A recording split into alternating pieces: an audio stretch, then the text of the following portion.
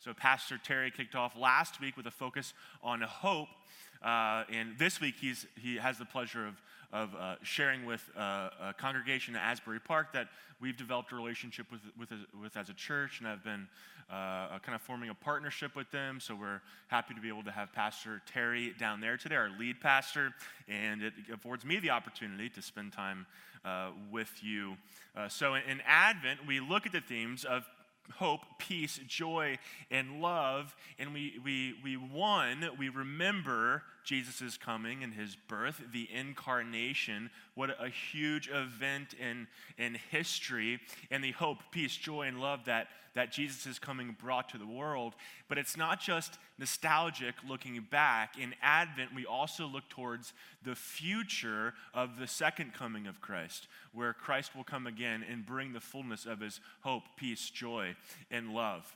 It's an exciting practice to kind of orient our minds and our calendars and our kind of routines of Christmas that can sometimes be disoriented from the original purpose, and to put the focus back on the reason of celebrating the Christmas season and the depth that the Christmas season has to offer us in our lives, and the hope, peace, joy, and love that Christ brought.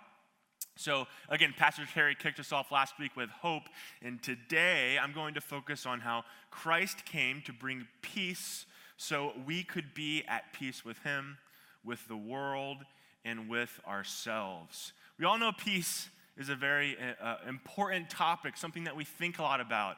If you've ever watched a Miss Universe competition, you know this is very true. By the canned world peace answer to what your greatest wish would be. This message is my audition for Miss Universe, so I'm going to try and get in with this. World peace. But peace matters. But the reality is, though it's something that we aspire for, we dream of, we see a lot of despair, we see a lot of discord, brokenness, lack of peace around us. God forbid you watch the news or read the news with some frequency, and you're doused with the terrible stories that happen all around the world, internationally, nationally, communally, within households, within relationships, marriages, friendships.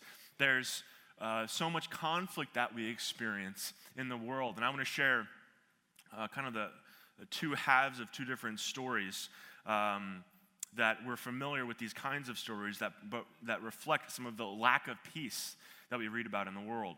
There's a story of a guy named Billy Neal Moore. He was an army soldier at home on leave in Georgia who tried to rob 77-year-old Fred Stapton in his home. When Stapton heard an intruder, he shot into the darkness. Moore shot back and killed him. When I found out that I had actually killed somebody, I couldn't believe it, Moore said. He pled guilty to murder and was sentenced to death. Stapton's family had lost their father and grandfather. Moore had lost any hope of a future. Literal walls stood around Moore to ensure that he would never meet the people his actions had hurt. United by violence, Moore and his victim's family were divided by a society that could not imagine redemption. Isn't that so true? So often we're more united by violence and divided by our inability to have redemption in this world. Or there's a story of Angelina Atium, who lived in northern Uganda, where families live in fear inside one of the world's most pressing situations of violence. In 1996, 139 children were abducted from their school by the Lord's Resistance Army. The children included the 14-year-old daughter of Angelina Atium, a midwife and nurse. Atium knew she would never see her daughter again. Thousands of parents before her had bitterly resigned themselves to a brutal reality that could not be changed. She had every reason to be angry, but little room to hope that anything could change. I promise we'll peak at a point of hope at some point in this message, but this lays the reality of the world around us and what we know to be true whenever we look around. And I think that a lot of times we think that our society, our world, our lives are relegated to despair and lack of peace. We don't think that peace can be because we've never seen it occur in our lives, because we've never seen it be in the world. But we have to remember that part of God's original design and hope for his creation was that it would be full of peace. When God created the world, and when you look at Genesis, he created the garden. And what you see in the original Hebrew is that there was chaos, there was turmoil, and what God is he came in as the orderer, as the one who created peace and harmony in the world. God took what was disordered, and he made order out of it that resulted in a peacefulness, and he put humans in the earth to create order, peacefulness, harmony out of the discord, out of the brokenness. Now, I think that when we think about creating peacefulness, we think of something specific. We think of an absence of conflict, right? That's so often how we think about it. We think about, we can be happy if we go out and we just aren't in conflict with someone else, then we have peace. Well, the biblical conception of peace is much fuller than that, and is much more inspiring and meaningful and important than just having an absence of conflict. Think about, like, sometimes we hear about, like, peace treaties that will be signed between countries, right? And I'm always wondering, like, why do they call them peace treaties? It's more of like a temporary stop at bombing each other until something else happens, and then we're going to start bombing you again, right? That's not peace to me. What we see scripturally is that peace, which is in the Old Testament rooted in the word shalom, which many of us are aware of, means a completeness, soundness, well-being, and prosperity that includes every aspect of life: personal, relational, spiritual, and so on. That is the peace that we are seeking after. Absence of conflict, who cares about that? I know, to be honest, conflict is normally a productive activity if done in the right way, right? Where there are natural disagreements on things and you engage in appropriate conflict in order to get a wanted or end between two parties if they go about it in the right way. But so often I believe in our society when we talk about an ethic of peacefulness, we really mean that we live and abide by an ethic of live and let live. Hey, if you don't infringe upon me, then I won't infringe upon you, and therefore we can sit next to each other on the train. But in terms of completeness and soundness and unity and harmony between peoples, that is not what we typically mean when we're seeking after peace. But God has this idea, this dream, this want, not just to be able to have two people talk to each other without fighting. God doesn't just want there to be an absence of war. He wants enemies to love each other. That's a difficult turn. That's where we go from, okay, can I just remove myself from fighting with you, to actually loving you and entering into something meaningful with you, something purposeful with you. This is the kind of peace that God intends for us and is working out in us and in his world, and what we will have when Jesus comes again. However, obviously, though God intended this, and he created the world to reflect this kind of peacefulness and harmony through the fall and the existence of evil and our participation in all of that, commiserate in sins of discord and making things not what they're supposed to be. We live in a world that is broken by the weight of chaos and disorder and sin and evil.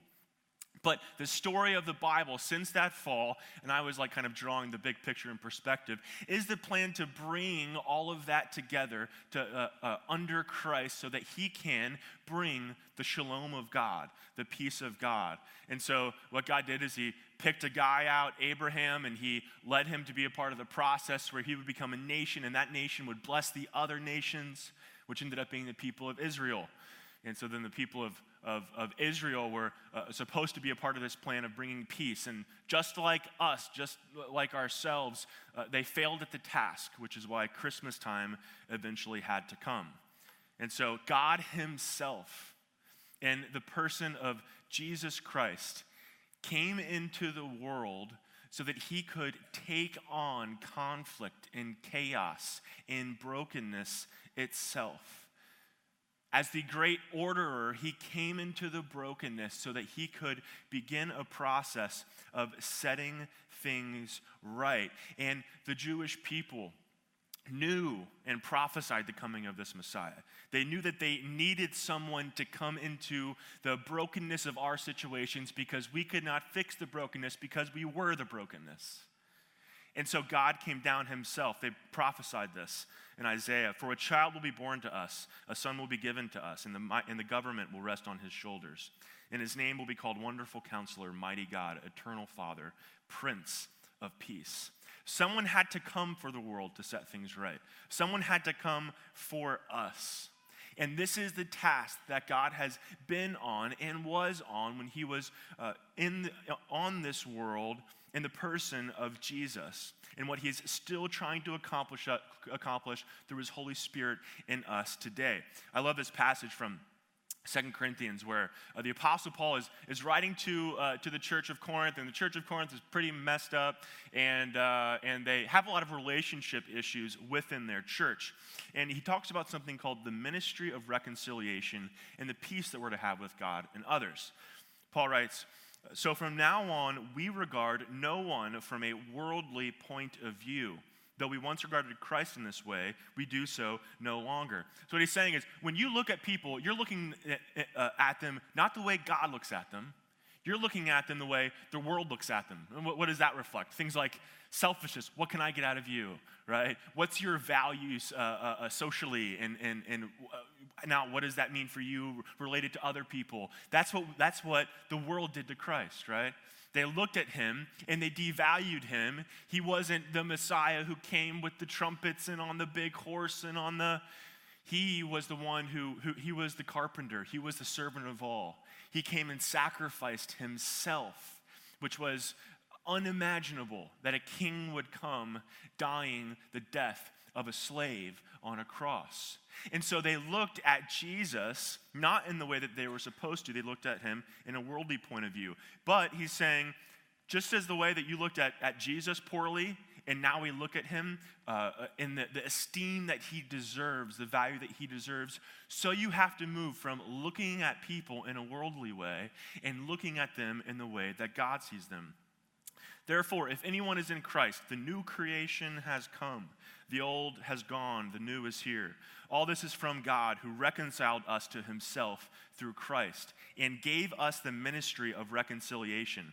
First, he reconciled us to him. We see that we're reconciled to God, and then we are given the ministry of reconciliation. That God was reconciling the world to himself in Christ, not counting people's sins against them. And he has committed to us the message of reconciliation. We are therefore Christ's ambassadors, as though God were making his appeal through us. We implore you on Christ's behalf, be reconciled to God. God made him who had no sin to be sin for us, so that in him we might become the righteousness of God.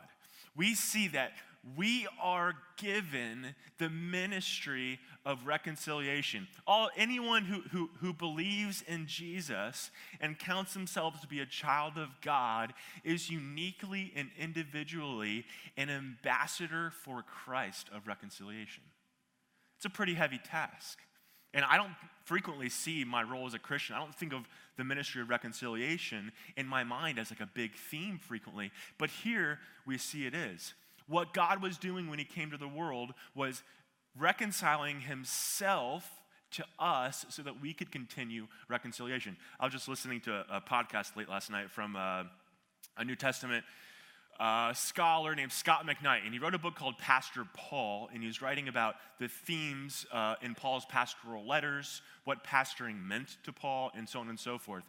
And he said one of the single biggest themes in all of Paul's works is that Christians in the Christian community should be marked by healthy relationship and by reconciliation. That's one of the topics that Paul writes more on than it's one of the most prominent themes in all of his writings is how people get along.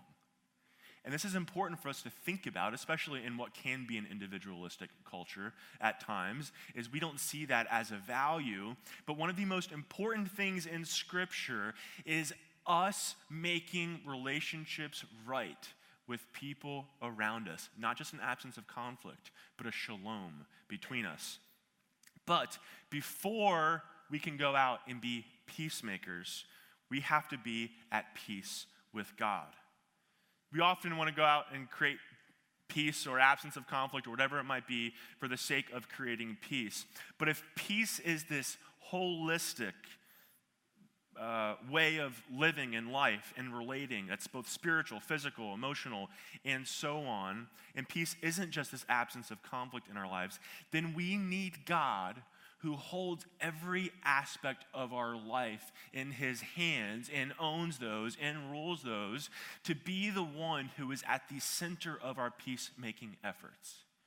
For me to think that I'm capable of mending and creating harmony, both spiritually, physically, emotionally, all of those things by my own power, I misunderstand and overestimate my capacity as a human being.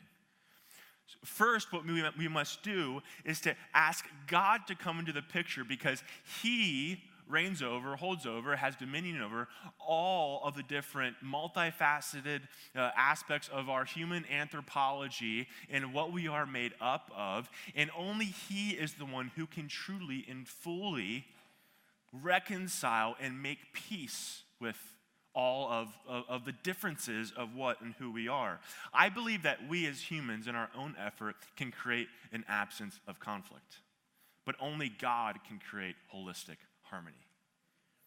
We can mend things superficially, but at some point, we need God to come in to create a holistic reparation of the wrongs of discord and difficulty and brokenness. See, Jesus began this process of bringing peace to the world when he went to the cross.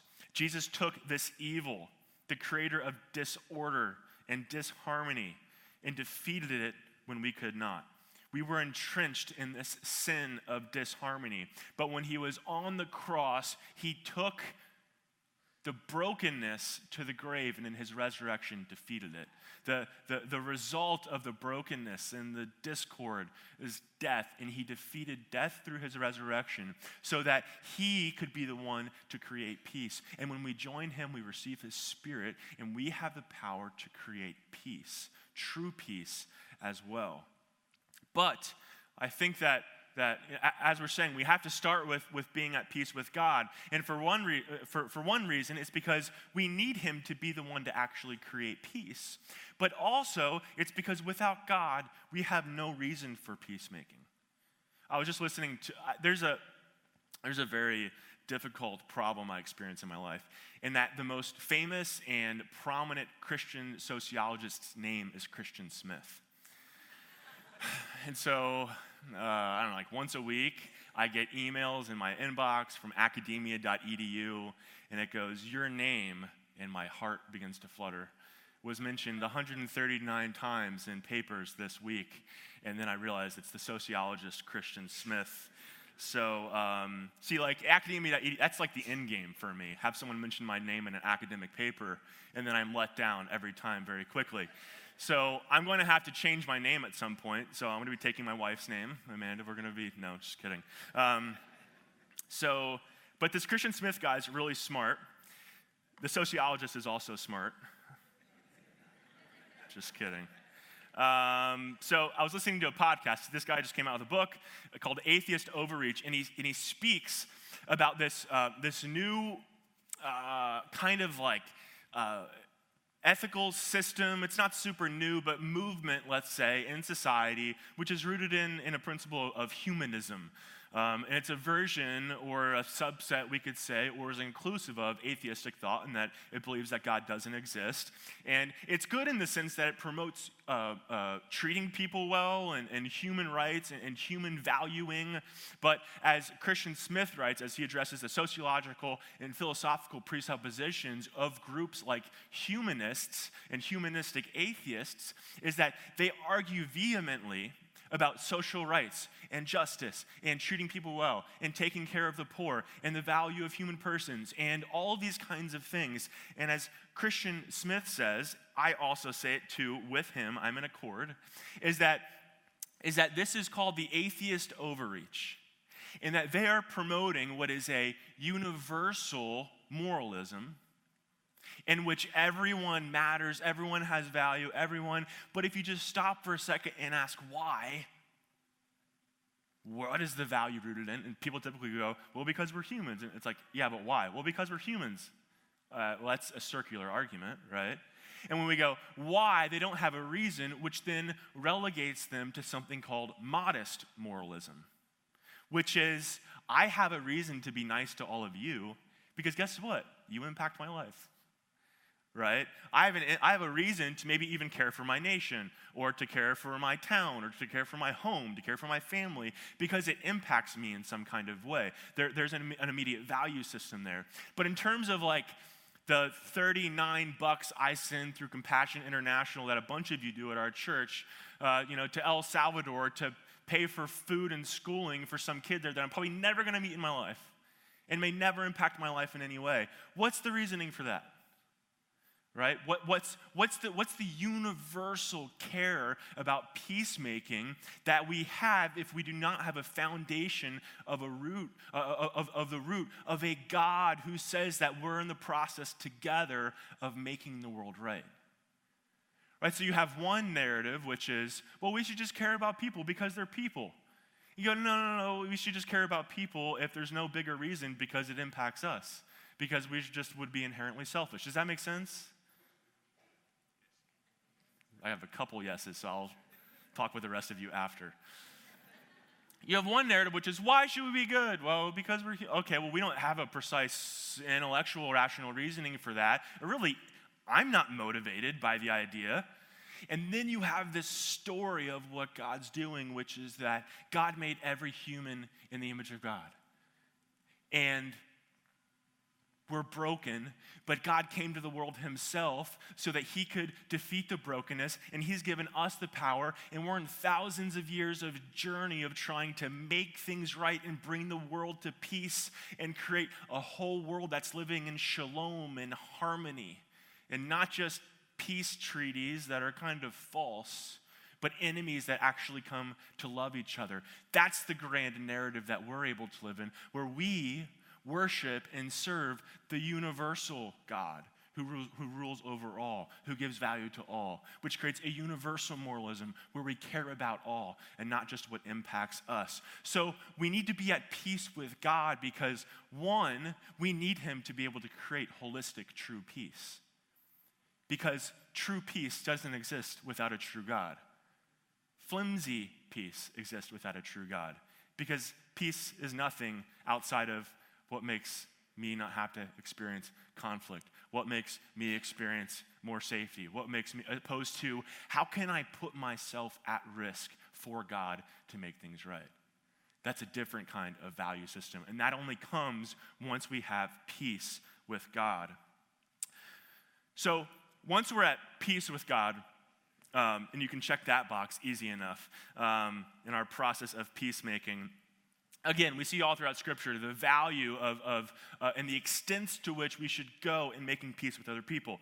And one little scriptural example that I'm sure all of you are aware of is the parable of the Good Samaritan.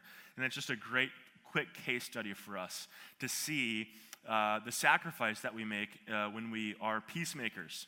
So what happens is there's someone who is kind of testing Jesus as Jesus is teaching, and he goes, hey, how do I inherit eternal life? And Jesus says, love the Lord your God with all of your strength, mind, heart, and he gives that whole list, etc. And then he says, and love your neighbor as yourself. And so the man, which it's clear, is trying to kind of test Jesus and catch him in something. And he goes, well, who's my neighbor? You know the person who always asks that question. Well, let me get you. And he tries to get Jesus, and Jesus then goes into the story of the Good Samaritan.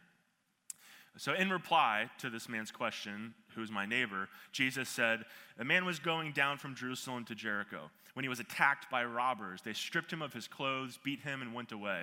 So this is likely a Jewish man based on the context. Beat him and went away, leaving him half dead. A priest happened to be going down the same road, and when he saw the man, he passed by on the other side. So too, a Levite, when he came to the place and saw him, passed by on the other side. But a Samaritan, as he traveled, came where the man was, and when he saw him, he took pity on him. He went to him and bandaged his wounds, pouring on oil and wine. Then he put the man on his own donkey, brought him to an inn, and took care of him. The next day he took out 2 denarii and gave them to the innkeeper. Looking after him, he said, and when I return, I will reimburse you for any extra expense you may have. Which of these 3 do you think was a neighbor to the man who fell into the hands of robbers?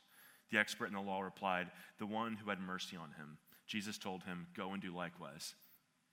Again, though you've heard this story many times, it's such an incredible example. So what's happening, to unpack it socially a little bit, is that you have this Jewish man who's going down a road from Jerusalem, and he's attacked by robbers. And so likely this road is known by everyone as a very kind of treacherous road where this sort of thing can happen. It wasn't too infrequent back then.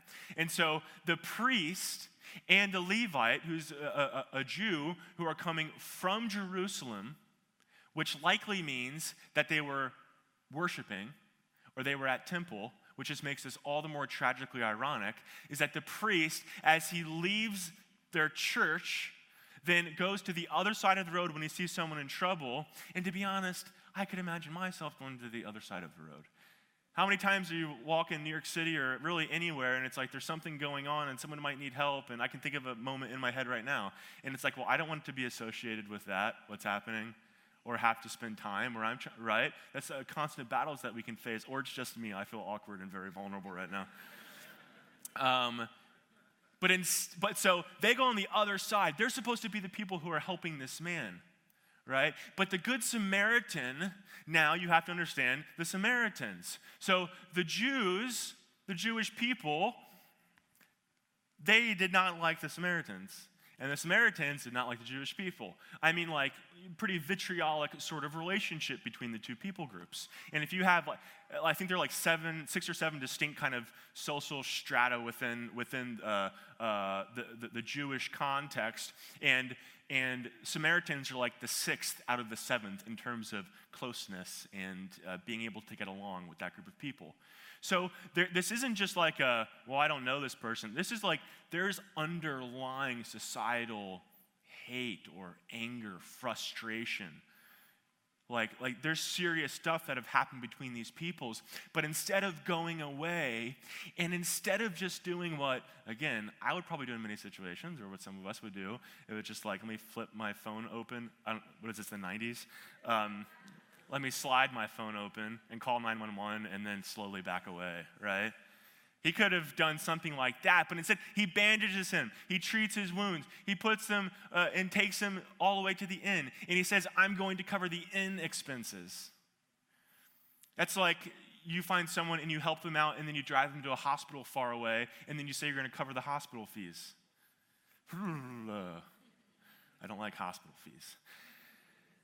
But he deals with it. He's extravagant in his hospitality, despite the fact that these two people groups are at complete odds. And so Jesus is saying, who's your neighbor? Who's the person you're supposed to love? Who's the person you're supposed to have peace with? The person who you're most at odds with. You're supposed to move not from just, I have peace with those who agree with me, but I try and extravagantly make peace with those who I nearly hate or have extreme anger or brokenness with. The key to this, I think, or one of the keys, the underlying reason for why we don't do these kinds of things is because it's difficult, but we have to move from hate, or use a synonym, anger, resentfulness, but it's strong. We have to move from this sense of hate to love. Only then can we truly enter into peacemaking. Otherwise, if we come in with anger or with hate, then we can't experience true reconciliation, but only superficial reconciliation. We have to come in love, but I think there are a lot of different reasons, considering different contexts, for why it can be difficult to come into a broken situation, loving the other person. But I think that one of the most difficult reasons is that we feel that we should only give love if the person will reciprocate our love. That our giving of love is only justified or deserved by the other person if they will also reciprocate in love. You get what I'm saying? That's difficult to do. For instance, I was reading a book by Tim Keller called The Meaning of Marriage, one of the best marriage books, I think, out there. And he talks about creating peace and healing between married couples. And he quotes Ephesians 5, which says husbands and wives are to submit to one another out of reverence to Christ. So in submitting to each other, they put the disharmony aside and say, I'm going to love you, I'm going to submit to you despite the brokenness that we're experiencing. But as Keller says, neither of you may take this course of action of submitting to each other, or both of you may do it together. But there is a third possibility.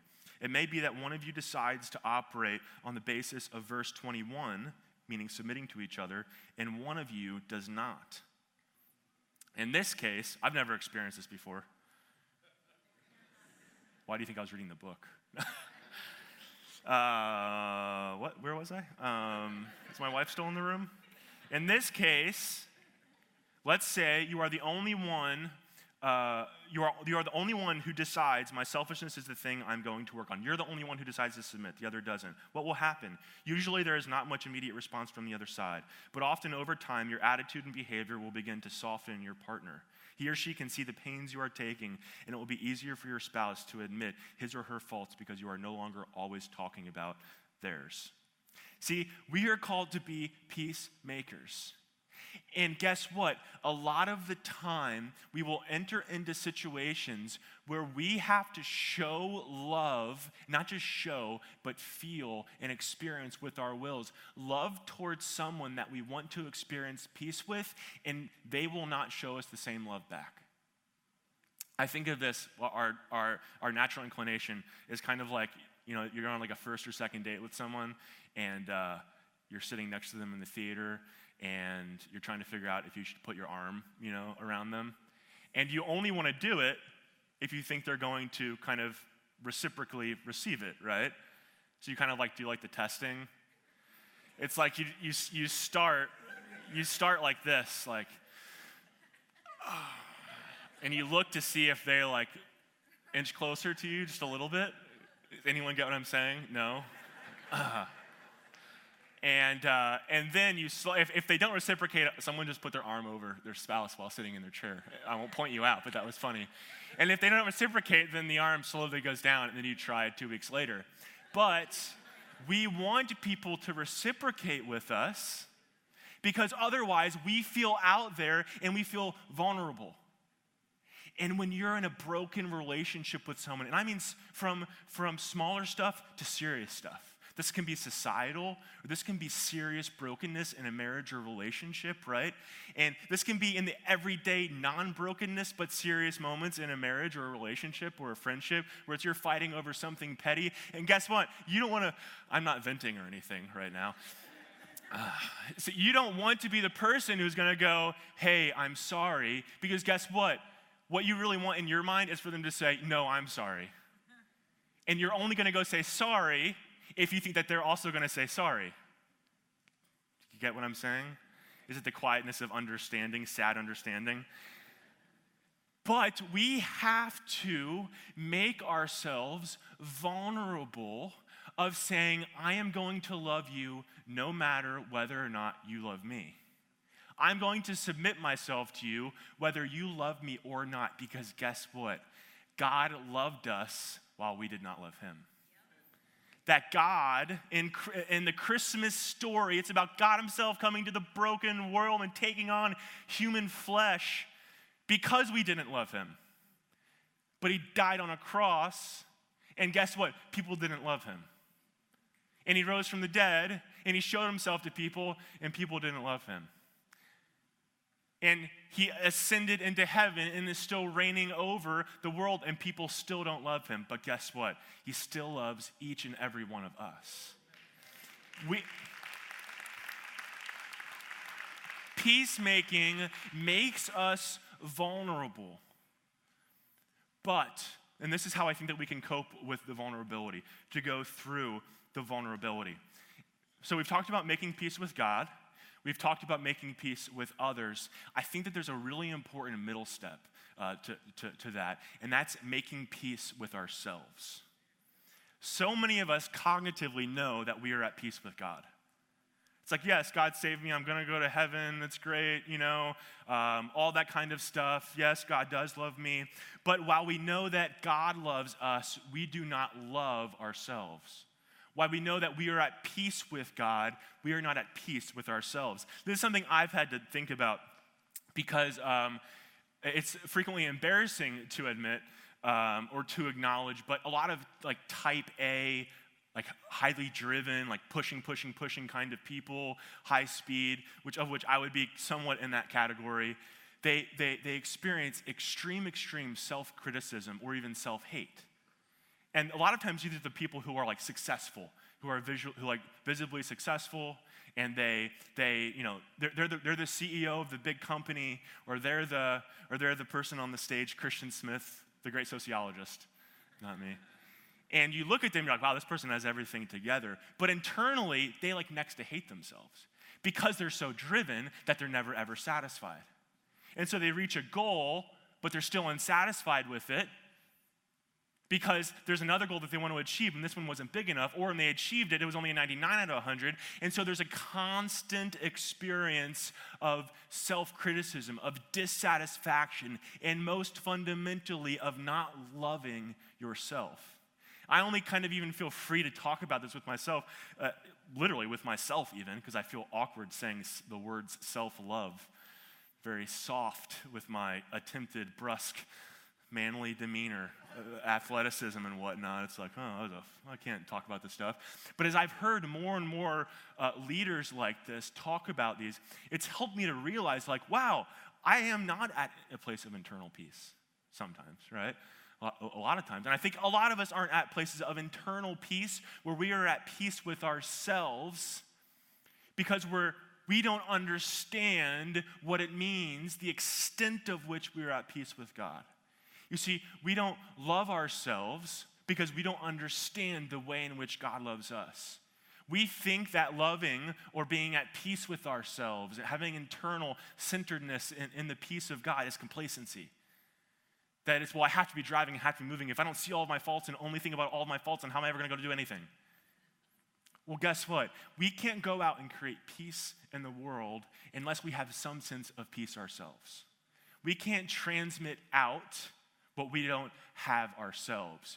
We can transmit out something that looks like peace, but you know that you don't actually have peace. And some of us might deal with this more than others. Maybe I'm speaking to some people, but I think all of us can become more at peace with ourselves. And why are we at peace with ourselves? It's not because, well, you're just great and you're awesome. No, that's not the case. Because we're all messed up. We aren't okay. I know a few of you. No, I'm just kidding. We can be at peace with ourselves because God has made peace with us. While we were kind of unlovable, God still loved us. He loved us knowing we're imperfect, but he loved us nonetheless. To where I can look at myself, or we can all look at ourselves and go, yes, I focus so much on the negatives, but for some reason God still loves me. So I go, God, can I look at myself how you look at me? And once I do that, I come to a place of centeredness, of peace, from which I can now make myself vulnerable when I go love someone who I know might not love me, because even if I am rejected, I know that I am accepted. That if I try and make peace and I'm at a place where I'm so broken internally and then it doesn't work, guess what? It's, you can't do this. You're coming from a place of such insecurity or instability or whatever it might be, that rejection then makes you feel not at peace yourself. But when we go, I'm at peace with God, and because I'm at peace with God, I can be at peace with my brokenness and with who I am and the good stuff and all that sort of, to where I can go enter into difficult situations and face vulnerability from a place of centeredness and trust on God. We have to be at peace with God, be at peace with ourselves, and then go out and make peace in the world. So before we close out, I want to finish with those two stories that I started reading earlier. We read the story of Angela Atiam, whose 14-year-old daughter was abducted in Uganda. She refused to be silent when her daughter was abducted. Atium and other mothers of abducted children began the Concerned Parents Association, seeking the release of the children while advocating a different approach toward their captors. Our message is unconditional forgiveness and reconciliation, she said. We have absolutely forgiven them. We can turn to a fresh page. We do it for the sake of the children who are alive. She continued, I have waited more than 3 years, some parents even longer. We are tired of war, and our children need a better life. Of revenge, I would say that we cannot throw petrol on a burning fire. Otherwise, we would be like them. We can say this because we have been at the center of the pain.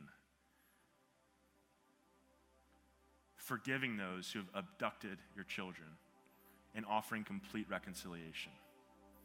We read the story of Billy Neal Moore, who shot and killed 77-year-old man Stapton when robbing his house, and Billy was sentenced to death. When Billy was in jail awaiting the trial in which he would be sentenced to death, a minister shared with him the good news that Jesus loved him and wanted to forgive his sins. Moore learned that no one is beyond redemption. From prison, he wrote to his victim's family and asked their forgiveness. Astoundingly, they immediately wrote back to say that they were also Christians and that they forgave him. Then the family decided to petition to Georgia Parole Board to commute Moore's death sentence. In 1991, Moore was paroled from prison, transformed by the grace of God and his victims' family members. Moore said, when I was released, they embraced me like a brother. That's Stapton's family. He has been preaching the gospel of forgiveness to school children and groups ever since. Obviously, all of us are dealing with unique, and they're all different kinds of unique kinds of brokenness and messed upness and lack of peace and discord. And they all need to be dealt with in their own unique way. And as Atium said, they can say what they say about forgiving the abductors because they've been at the center of the pain. And I haven't been at the center of everyone's unique pain. But I think what we can say scripturally and before God is that we have to have such extreme attitudes of self-sacrificial peacemaking to put ourselves on the line. Because Jesus put himself on the line for us to make peace with us. And because we know that we can persevere through the difficulties of peacemaking when we're at peace with God and at peace with ourselves. What are the contexts in your life? What are the people you need to text before you leave the room? What are the work situations you have to deal with? All of us have practical things in our lives that we have to do. And that might be today you need to make peace with God. That could be confessing sins that you have before him, that you're holding against him. That could be coming to declare him as Lord for the first time in your life. That could be any number of things. We have to come to peace with yourself. Be at peace with who you are while you're on a continual process of growth and sanctification with God, but know that God loves you through the whole process. And go out and be vulnerable and offer undeserved peace even to people. Offer peace to people who won't reciprocate it. People will be persecuted for the peace that they try and offer. Jesus was persecuted for it. Look at incredible figures like Martin Luther King Jr., who was persecuted for the peace that he offered.